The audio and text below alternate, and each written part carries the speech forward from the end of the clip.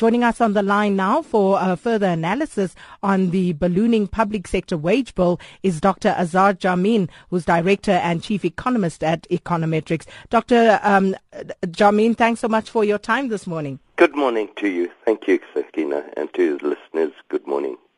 Dr. Jarmine, can we actually afford to increase our wage bill? I mean, looking at everything that the Finance Minister has to juggle at this point, you have dismal economic growth, you have high deficit, and of course many other factors also impacting here. Is 15% a reasonable increase? Well, the point is that 15% is way above the rate of increase in the cost of living. And if the government does agree to a 15% wage increase, then it will have to reduce the public service commensurately in order to avoid having to increase its expenditure by very much more than inflation. And it would probably rely on attrition as well as possibly some retrenchments to do so. And, of course, Minister Nene has actually come out and said that, because he said it is unaffordable. But then, of course, we see these wage demands being pushed forward. But, I mean, how would you advise the minister to actually traverse this path? Because what should be his priority at this point? Well, his priority from a macroeconomic point of view is to try and reduce the budget deficit to prevent the country's public debt from rising, spiraling upwards. It's already increased from 22% of GDP 6 years ago to over 40% of GDP at present, and is set on its way to rise to 45% of GDP, even without acceding to all these the extent of these wage increases.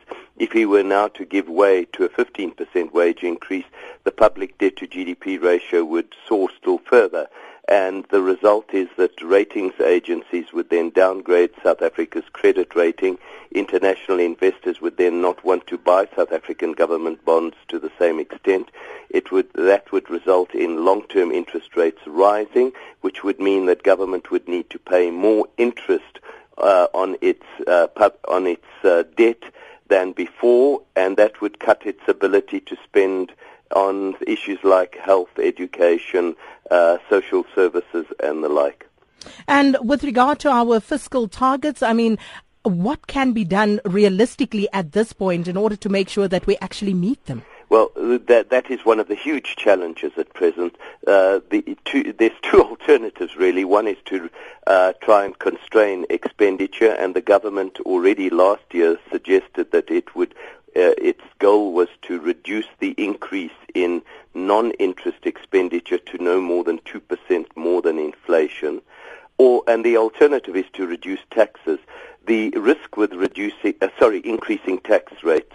The risk with increasing tax rates is that you then exacerbate the downturn in economic activity, and if you're not careful, you end up actually getting less tax revenue rather than more by increasing those tax rates. But it has been suggested that the government is looking at taxing the rich, those earning over R1 million, raising their top marginal tax rate even further.